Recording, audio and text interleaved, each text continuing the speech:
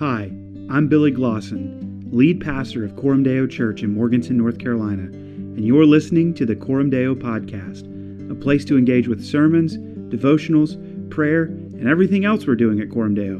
Thanks for listening. This is Matthew 11, verses 28 through 30. Hear the word of the Lord. Come to me, all who labor and are heavy laden, and I will give you rest. Take my yoke upon you and learn from me, for I am gentle and lowly in heart, and you will find rest for your souls. For my yoke is easy and my burden is light. At this time, I'm going to have Josh Matica come up and pray for him before he leads us in digging a little deeper into this word this morning. God, you are awesome, and you give us grace where we don't deserve it. And you give us another year to just continue to press in and look for you and find you. And you're good to us, and you give us more than we deserve. And I just ask that you would let the spirit of your grace fill this place, and that you would fill Josh's heart and his mind and his voice with just the reminders of what you have for us and how it's better than what we tell ourselves we need or what we tell ourselves we can do. That this would just be a message of your grace and your love for your people, and that we would all hear it, and that Josh would just be a faithful steward of what you've given him to share with us. In Jesus' name, amen. Amen. Thank you, Jen. All right. Good morning, everyone. Happy New Year. I hope that the 2022, at least the first 9 or 10 days of it or so, have been restful. Who's getting much rest nowadays, right? I hope that, like Jen said, you're being able to keep up with all your New Year's resolutions, or if those are too stressful for you, that you're finding peace in a lack of resolutions. I know I've had years like that where I'm like, I need to not set so many goals for myself this year. I just need to live my life, right? I hope that year, whatever it is, that you're starting the new year off with some peace. Today we're going to be closing out this little quick 2-part series that we're starting the year with, a Coram Deo life. That is a life lived before the face of God, in the presence of God, like Jen talked about just a few minutes ago. And we're going to talk about how that life is a life defined by hospitality. Now, hospitality can be something of a cliched term, right? Especially here in the South, right? We're all supposed to be known down here for our Southern hospitality. And I've experienced a lot of genuine moments of that since I moved to the South. But when I hear the word hospitality, there's one story that sticks out in my life, and it comes from a time when I was living back in Missouri. At this point in my life, my wife Catherine and I we had just gotten married. We were attending Charis Church in Columbia, Missouri. It's one of our sending churches here at Coram Deo, and we were really blessed there with this vibrant, rich community full of diverse peoples in different stages of life. And I remember specifically at this time, right after we got married, Catherine and I befriended a couple that lived there, and we decided that as part of the liturgy of community, we were like, we're going to have dinner with y'all once a month. We're going to schedule it out in advance. Catherine had particularly bonded with the youngest child of this family, had gone with a trip with them at some point, and their mom, and we just decided we want to invest in these people, and we know they want to invest in us. Now, I don't know how y'all get prepared when you have people over for dinner, right? You're probably a little bit like me. I want to go out, I want to get some good food, maybe like a really nice piece of meat. I want to put it in a tasty marinade, throw on a good record, get something really nice to drink. You want guests to come to a well-prepared, inviting, warm home, right? And I remember one of the last times that Catherine and I ever went to this couple's house right before we moved to Morganton. We got to their house, we knocked on the door, and usually at this point, one of their kids would open the door for us. They would say, hey guys, welcome. They would tell us where to put their shoes, and immediately we would jump into a game of playing pretend with them, right? This time, we walked up, we knocked on the door, and we heard a bunch of screaming inside, and someone said, hey, come in! At the time, I didn't think much of it. If you have kids, you understand things get a little kooky. But we opened the door, we stepped inside, and the very first thing that I saw, there's this long hallway that leads to their living room from their front door. And the very first thing I saw was just a bare toddler butt, just full moon, no clouds in the sky, just sitting right there. And at this point, one of the parents pokes their head around the corner, and they're like, "Oh, what's up, guys? Come on in." We came in, toys everywhere, kids are screaming, naked children. Nothing about this situation said, this is a put-together household ready for a dinner party. But I think back on that night, and even at that point in time, I felt grateful, incredibly grateful, and it really stirred my heart with love for these friends of ours. Because in the midst of the chaos of that night, because clearly they were having a bit of a chaotic night, I felt something that you don't always feel when you share a meal with someone, when you go into someone's home, and that was just genuine comfort and welcome. These friends of ours were welcoming us, for better and for worse, right into the chaos of their lives. They didn't feel like they needed to have the kids in perfect order and have the house all cleaned up. They trusted us to come into their home, just as it was, and share a moment of life with them, just as they were. It felt really more inviting than a lot of other dinner parties I've ever been to. This morning, we're going to be looking at that sort of hospitality and how it's found in the heart of Jesus. And I'll say this right off the top. When you hear the idea of like a sermon about hospitality, you may think, oh, he's going to give us like 3 keys on how to be more hospitable to the people around us. And honestly, when I started prepping this sermon, that's what I thought this was going to be. But this verse, I think, looks at something a little different. It looks at the hospitality in Jesus' heart.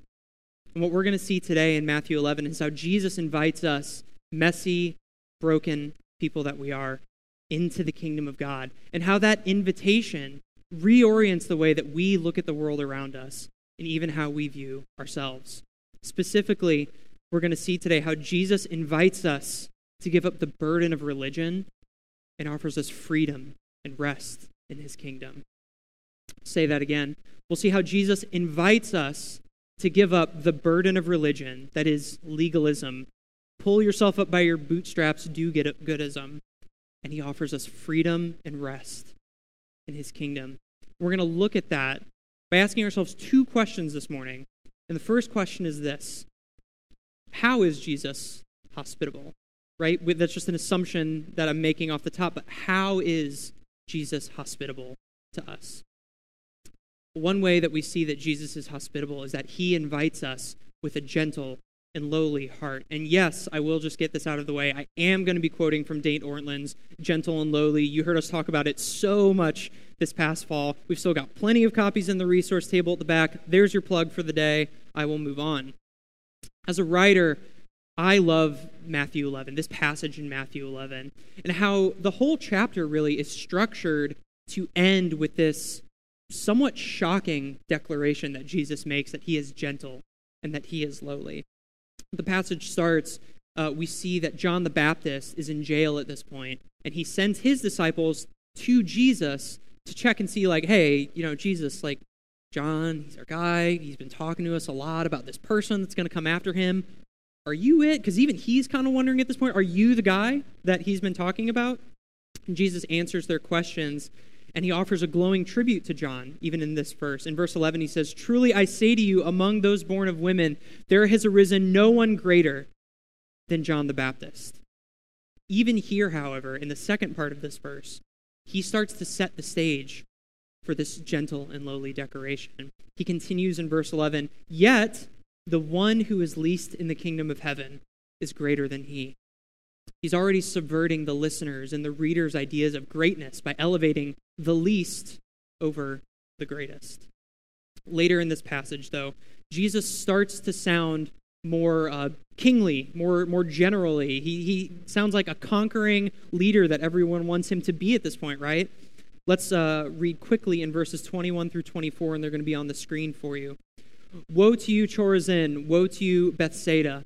For if the mighty works done in you had been done in Tyre and Sidon, they would have repented long ago in sackcloth and ashes. But I tell you, it will be more bearable on the day of judgment for Tyre and Sidon than for you. And you, Capernaum, will you be exalted to heaven? You will be brought down to Hades. For if the mighty works done in you had been done in Sodom, it would have remained until this day. Yet I tell you that it will be more tolerable on the day of judgment for the land of Sodom than for you." That's a king, right? That's a leader that you can get behind. judgment, justice, righteousness, boom, boom, boom. That's what we want out of our leaders. We want strong people who are going to lead us into new frontiers. We want a Savior who kicks butt, chews bubblegum. He's all out of bubblegum, right? He rights wrongs, he slays the wicked, he rids the earth of anyone and everyone who stands opposed to him and his people. But we can't ignore the fact that Jesus chooses to conclude this message with something different. It's not in mighty words of strength, it's in humility. Learn from me, for I am gentle and lowly in heart, and you will find rest for your souls. Charles Spurgeon, the great preacher and theologian, commenting on this verse, points out that in all four gospel accounts of Jesus' life, Matthew, Mark, Luke, John, right, this is the only time where Jesus tells us about his own heart, where he peels back the curtain, reveals something about the deepest part of himself. Jesus loved to use stories and metaphors and parables when he was teaching and preaching. But in this one instance, he peels back the curtain and he tells us what exists in the deepest recesses of his soul. And there's no misconstruing it. He is gentle and he is lowly. Speaking about these two words in the book that I mentioned earlier, Gentle and Lowly by Dane Ortland, he has quite a bit to say. I think there's like 3 or 4 chapters just about these two words, but we're going to narrow it down to these 2 quotes, one about gentle, one about lowly. First one, it'll be up on the screen. The Greek word translated gentle here occurs just 3 times in the New Testament. In the first beatitude, that the meek will inherit the earth. The second, in the prophecy that Jesus is coming to you humble and mounted on a donkey. And in Peter's encouragement to wives to nurture more than anything else the hidden person of the heart with the imperishable beauty of a gentle and quiet spirit. Meek, humble, gentle. Jesus is not trigger happy, not harsh, reactionary, easily exasperated. He is the most understanding person in the universe. The posture most natural to him is not a pointed finger, but open arms. Dane Ortland also writes about the word lowly, and he says this: the point in saying that Jesus is lowly is that he is accessible. For all his resplendent glory and dazzling holiness, his supreme uniqueness and otherness, no one in human history has ever been more approachable than Jesus Christ. No prerequisites, no hoops to jump through. In a passage where Jesus both exalts the greatness of this prophet and calls judgment down on unrepentant cities, right? Cities that heard the gospel and rejected it, he chooses to drive his point home with a posture of lowliness, of accessibility. Jesus is telling us about himself here, that his heart of hearts is with us as sinners and broken people. And it's here that we can see a second way that Jesus is hospitable. His offer of rest, his invitation, extends to everyone. And look in verse 28. He says, "Come to me, all who labor and are heavy laden, and I will give you rest." I remember when I was reading this passage and I was kind of preparing for this sermon, I was having Catherine, my wife, just kind of read some different translations to me so I could hear them and hear some of the differences of language that were going on. And there are a few ways to interpret the original Greek here. There are a few popular ones, specifically. One of the most popular ways agrees with the English Standard Version, which we read from a lot here at Coram Deo. It translates this to all who labor and are heavy laden. Some also say all who are weary and burdened, right? It's a little more specific. I really like, though, the way that Eugene Peterson gets the heart of this verse in his translation, The Message. And to be clear, The Message is not exactly a studyable translation that we recommend a lot, but The Message is a really wonderful way to... It makes the Bible a lot more readable sometimes. It doesn't focus so much on word-to-word translation as much as it is like, what is the point of what is trying to be said here? Eugene Peterson says this: "Are you tired, worn out, burned out on religion? Come to me, get away with me, and you'll recover your life. I'll show you how to take a real rest." I think verse 28 here is an especially poignant verse for the beginning of the year. It's already been mentioned several times from the pulpit here today, right? This is a time when a lot of people, or maybe a few weeks ago, I should say, are setting and trying to keep up with resolutions and goals that they've set for themselves. Some people want to read a certain number of books, or they want to lose a certain amount of weight, or, one thing that I've tried to do is, I want to put my phone away after a certain time of day. Don't think I've done that any of the first 8 days of the year so far. The new year offers us this automatic opportunity for self-reflection, analysis. It's a natural point to kind of reset, as the calendar turns over. We refocus ourselves on, who do I want to be? What are the things that I want to do? There was a time in my life, when I would have looked at that and said, it doesn't really mean anything. Just kind of embrace cynicism. It's just another day, right? But I think it does make a ton of sense. We all want to work hard. We want to break our bad habits. We want to try new things. There's nothing wrong with wanting to set goals and resolutions for yourself. The problem, though, comes when trying harder to better ourselves or elevating to some higher plane of living or some standard, it becomes how we measure our worth. The reality is we're all going to mess things up. We're going to stumble. And sometimes we're just going to quit. Just right out, we're going to quit. Back at the beginning of 2020, there's a sport and exercise brand called Strava, and they'd released some research that they had been doing over the past several years with an audience of 800 million people. They studied that many people and the goals and resolutions they'd been setting themselves at the beginning of the year. They found that most people gave up on their resolutions by January 19th. It's 19 days into the year. They even ended up deeming that day in this study Quitter's Day. So in 9 days, happy Quitter's Day, y'all. It's one thing to flake on your exercise or your diet goals, or maybe it's I'm not at the pace I want to be with reading or whatever. But what about the first time you go for a week without reading in your new devotional, that fancy new journal that we saw that video of? What happens when you go for the first time and you're like, man, it's been 3 weeks since I read that? Or when you look up in mid-March and you can't even remember where that reading plan is. You're like, I can't even remember how it looks, what it's structured like. It feels bad, right? It's hard not to look at those moments in our lives and to kind of, in the moment, be like, you know what, I can't do it. I'm not good enough. Maybe I shouldn't even bother trying anymore. The good news of this passage is that if you feel this way, if you've ever felt this way, the invitation to come to Jesus and to let him give you rest, it is specifically for you. It is specifically for everyone who has been burned out by the burden of legalism, of achieving holiness or self-actualization just by trying harder. The hope of the gospel, the eternal rest that is offered in the incarnate life, death, and resurrection of Jesus Christ, is for all who labor and are heavy laden.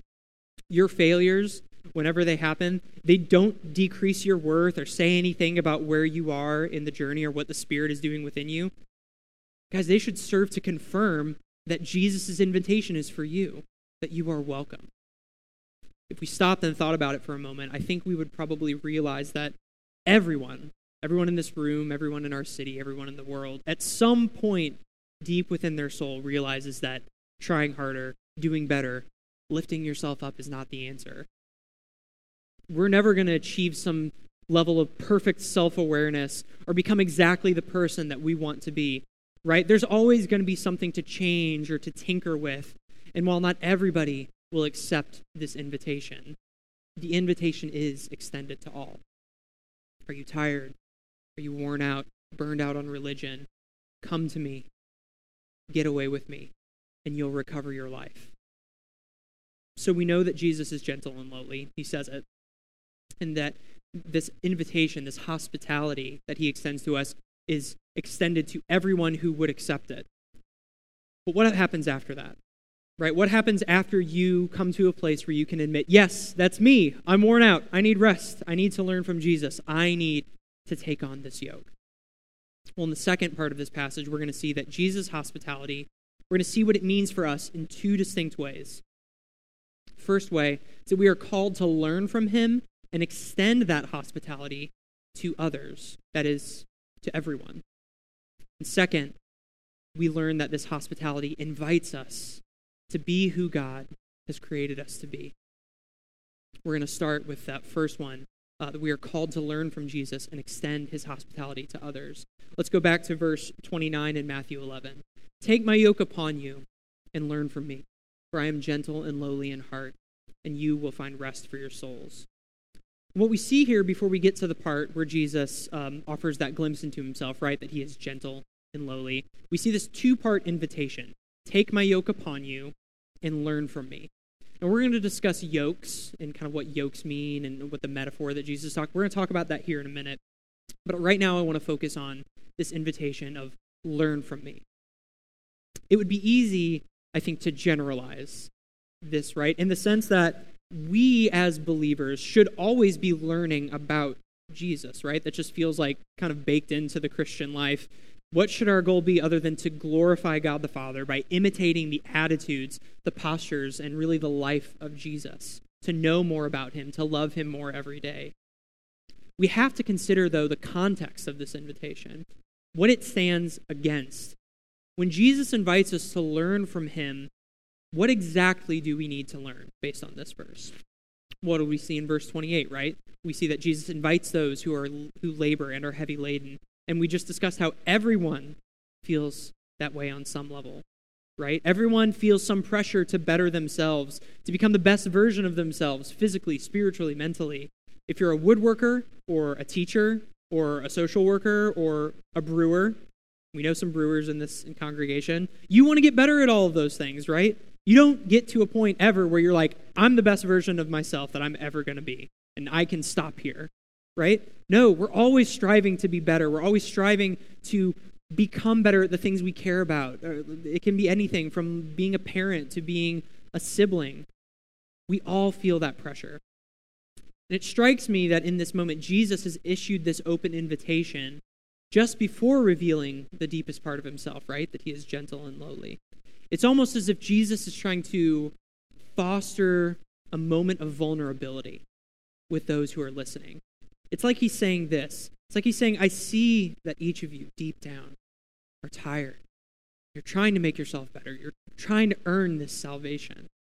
And I want you to know that I see that in you. And I see how tired it makes you.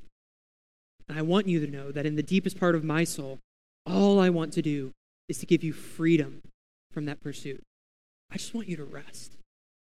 Jesus cuts to the heart of his listeners by identifying one of the fundamental urges we have as people, this urge to be better, something that I don't even know that we can explain to ourselves sometime. What if, as recipients of this invitation, as recipients of his rest and his grace, what if we also chose to see people this way? What if we looked deeper in our everyday interactions? Because we tend to get hung up in, skin deep stuff, right? Or maybe even slightly below skin deep. Like when I see someone I disagree with on, I don't know, whatever it could be, I'm like, okay, I see that person and I know that they're a good parent and they work hard, they sacrifice for their family, but I just can't get over that one habit that really annoys me or that one political view that they have, right? Or maybe it's even shallower than that. Maybe you're like, I know I'm supposed to love that person because they're my brother or my sister in Christ. I know they're made in the image of God and all that, but like, the way they talk about themselves, the way they carry themselves around other people, I can't get over how annoying and self-righteous that is, right? What if we pushed past these hang-ups, even the ones that may seem valid or we might be able to justify in our own hearts? What if we pushed past those things and saw the person striving underneath? What if, like Jesus, we saw that everyone is laboring, everyone is burdened and heavy laden, and everyone needs rest that only Jesus can provide? Would it change the way that we look at each other? Would it stir our hearts to the same warmth and hospitality that stirred our Savior's this moment? And I work a desk job during the week, and so I do a lot of projects that allow me to just like plug in my headphones and listen to podcasts and audiobooks. That's what I spend a lot of time listening to at work. And I started this year by reading the book Uncommon Ground by Tim Keller. A lot of you are familiar with Tim Keller, pastor, and John Inazu, who is he's a professor at Washington University in St. Louis. And what these two did in their book Uncommon Ground is they interviewed a number of Christians across different occupations and spheres of life, people you would have heard of. Like there's writers, there's rappers, there's a rapper in there, yes, doctors, lawyers, theologians. And they got their perspective on their jobs, their passions, how they connect them with God, how they connect them with the world around them. Specifically with this idea of trying to find a way that we can live alongside people that we disagree with, or maybe that we just don't see eye to eye with, including non-Christians. One of the people that they spoke to, his name is Dr. Warren Kinghorn. He's a psychologist who works at the Duke Divinity School up in Durham, North Carolina. In his chapter, Kinghorn talks about how he spent most of his career with this unflappable belief in the power and the truth of medicine, right? Everything that he'd been taught in school. As he progressed, though, what he began to see was that a lot of times treating an illness that someone had didn't always get to the heart of what they needed. Yes, they needed to get better. They did need to treat the sickness, but there was something deeper, too. Maybe they needed a community. Maybe they needed a home. Or maybe they just needed a job. He says that as he began to see these deeper needs, he started viewing his patients not just as patients, but as wayfarers in life. And he says this about this kind of realization that he came to. He said, approaching my patients as wayfarers and seeing myself as a wayfarer privileged to walk with them forces me out of a posture of control and expertise and into a posture of humility and respect, attending as closely as I can to their stories rather than their symptoms alone. This is exactly what Jesus is doing in this passage. He is seeing past the symptoms, past the stuff that would turn other people away, and he's tuning in on people's stories, on their deepest needs and their fears and their desires. What would our city look like if the church took that posture? What if instead of seeing people that we dislike, or maybe even people that we don't trust, what would our city look like if we began to see people who have stories, who are tired, who are burned out of trying to be better, of trying harder? And what if we invited them to come with us, to sit at the feet of Jesus, to find rest in him? Maybe the most direct way of asking it is something that Billy, our lead pastor, Billy Glosson, says from time to time. If Coram Deo closed her doors tomorrow, would the city notice? Would they care? Finally, we're going to see that Jesus' hospitality invites us to be who God created us to be. And we see this in verse 30, where Jesus concludes the passage with a simple explanation. For my yoke is easy and my burden is light. I mentioned earlier that we're going to discuss kind of this concept of yokes, what that means, and that's where this is happening. If you don't already know, a yoke would be sort of a heavy wooden, I guess a frame would be the right word for it, that farmers would attach to their oxen whenever they would plow their fields. That would attach to like the cart or whatever they were using. I'm not a farmer. I apologize. The yoke would sit on the back of the oxen's neck, and it would attach two animals together so that they could walk in step with each other toward a common goal of plowing the field. Now, when Jesus talks about his yoke being easy here, we need to realize that he's likely speaking to his audience's familiarity with who he was as a carpenter, right? Jesus, before he went into ministry, was a carpenter by trade. That's what his father did. We don't know specifically if Jesus was a carpenter who made yokes for oxen. There's some kind of speculative theory that maybe he might have been, but there's nothing that we know for sure. But it would be known to his audience that yokes weren't just made like in a factory in bulk. They like threw them out the door so they could just slap on any old pair of oxen, right? Instead, carpenters fitted yokes to each specific animal. The yoke would be placed on the animal, and then the maker would take the yoke back, and they would kind of work on it so that it would fit more comfortably, so that the animal, the oxen, would be able to do its work without an uncomfortable burden sitting on its shoulders. We should also recognize here that the word easy can be translated a little more specifically. Another way to translate this Greek word, it's called chrestos, would be well-fitting. So Jesus' yoke is well-fitting. Jesus is saying that his yoke is easy. He's saying that it's a yoke that fits us. It is not made haphazardly. It is tailored to each person. It's a kind burden that allows us to do the work of living our lives without unnecessary weight of legalism or of trying harder. And another thing that's interesting about the concept of what a yoke is that yokes were not just made for one animal. They were made for a pair of animals. And it was general practice that when a farmer would get these pair of animals together, they would partner them like this. One animal would be inexperienced. He'd be new. He'd be kind of trying to break this animal in. And he would be paired with a leading animal who would show this other animal the way, teach them to follow the commands of the farmer, how to do the work. You're starting to pick up what Jesus is saying here. This metaphor of this easy, light yoke that Jesus offers us is that he's offering us a life that fits us. It's tailored to who we were created to be as people made in the image of God. In doing so, Jesus doesn't leave us to figure things out on our own either, but he lovingly guides us. He instructs us to listen to the Father's commands and to learn his voice.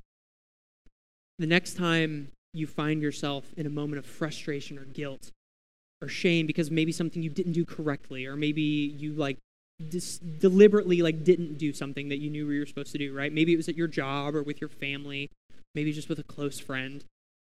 You're feeling the weight of sin and failure sitting on your shoulders. You say, how could I mess this up this badly? How could anyone forgive this sort of mistake? Remember in that moment, Christian, that doing better, not messing up, that's not the answer here. That's a yoke that does not fit you. It is burdensome. It weighs you down, and you could never carry it alone. Instead, turn to Jesus. Be in prayer or scripture, in community, and remember that his yoke fits you. He made it just for you. He's inviting you into this life that was who you were supposed to be when God created you. It was made for you so that you could walk with him, follow in his steps, and learn to know and love the guidance of God the Father. As we close today, I'm going to take a step back to just a few weeks ago. One thing that I like to do, personally, at the end of every year, is put together a blog post about my favorite movies of the year. Yeah, you didn't think you were going to get through a Josh sermon without hearing about movies. In this past year, my favorite movie was this small independent drama called Pig. Maybe you've heard of it, maybe you haven't. It stars Nicolas Cage, someone who I'm sure a lot of you are familiar with. He's this isolated chef, kind of living alone in the woods, and he owns a truffle hunting pig. Truffles, little mushrooms, taste really good, very, very expensive. And in the movie, this pig gets stolen, and Nick Cage has to go get this pig back. If you know anything about movies or you've paid any attention to the types of movies that he makes, you know that this is a premise that's kind of set up that's going to be really wacky and potentially very violent as he fights his way to get this animal back. One thing I love about this movie, though, is that it chooses something different, and it actually subverts this idea of a revenge movie. Of course, Nick Cage's character, we'll call him Rob because that's his name. He goes on a torrid hunt for this animal. But in the moments where his character could, go on a rampage or force someone up against the wall and threaten them, the movie settles for something a little quieter, a little gentler. There's this moment, this scene where Rob is in this super fancy, somewhat pretentious restaurant, and he asks to see the chef, presumably because this guy would know something about where his pig is, right? Remember, this is a movie about a missing pig. The guy comes out, and he's trying to schmooze Rob. He's like, oh, try this nice wine, try this nice meal that I prepared for you. He's trying to get him to go away. It's like, hey, you don't need to ask any more about this. But Rob stops him in this moment and reveals that the chef, the guy that's talking to him, used to work for him in a restaurant that he owned. And he fired him at one point. Before he did, he sat him down, and he said, what do you want to do with your life? What do you want to cook? And then he points to this gross-looking food in front of him. I think it's blueberry foam I don't know. It was really weird looking. And he points to everybody in the restaurant. It's, again, a pretentious atmosphere. And he asks him this: why do you care about these people? They don't care about you. Not one of them. They don't even know you. Every day, you'll wake up, and there will be less of you. You live your life for them. They don't even see you. You don't even see yourself.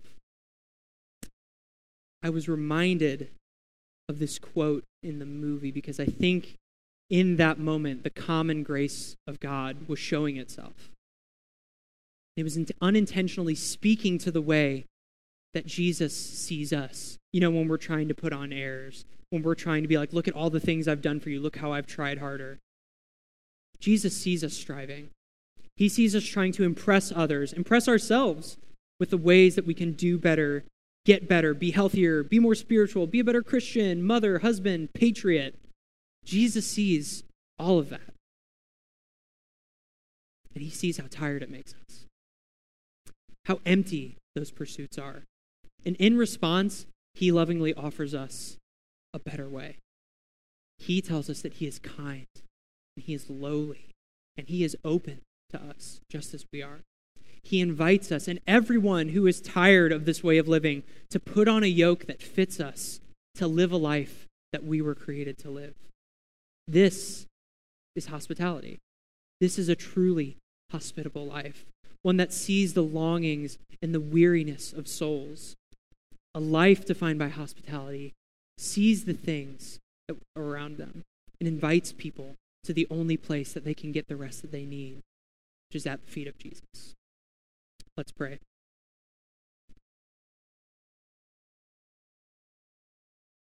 God, we confess that we come today tired, burdened, and worn out of trying, for lack of a better word. Like I said, the new year offers us this point to refocus our lives, but oftentimes we just think about all the things that we could do better, all the ways that we could be better, all the bad habits that we could give up, all the other things that we could do that would make us happy with ourselves, that would make you happy with us, God. But in this passage, we see that your heart is reflected in Jesus, knows that that is not good enough, and invites us to something better, something that offers us not only the possibility of knowing you deeply and enjoying you and enjoying this life that you've created for us, but God, one that offers us rest. God, we all need rest.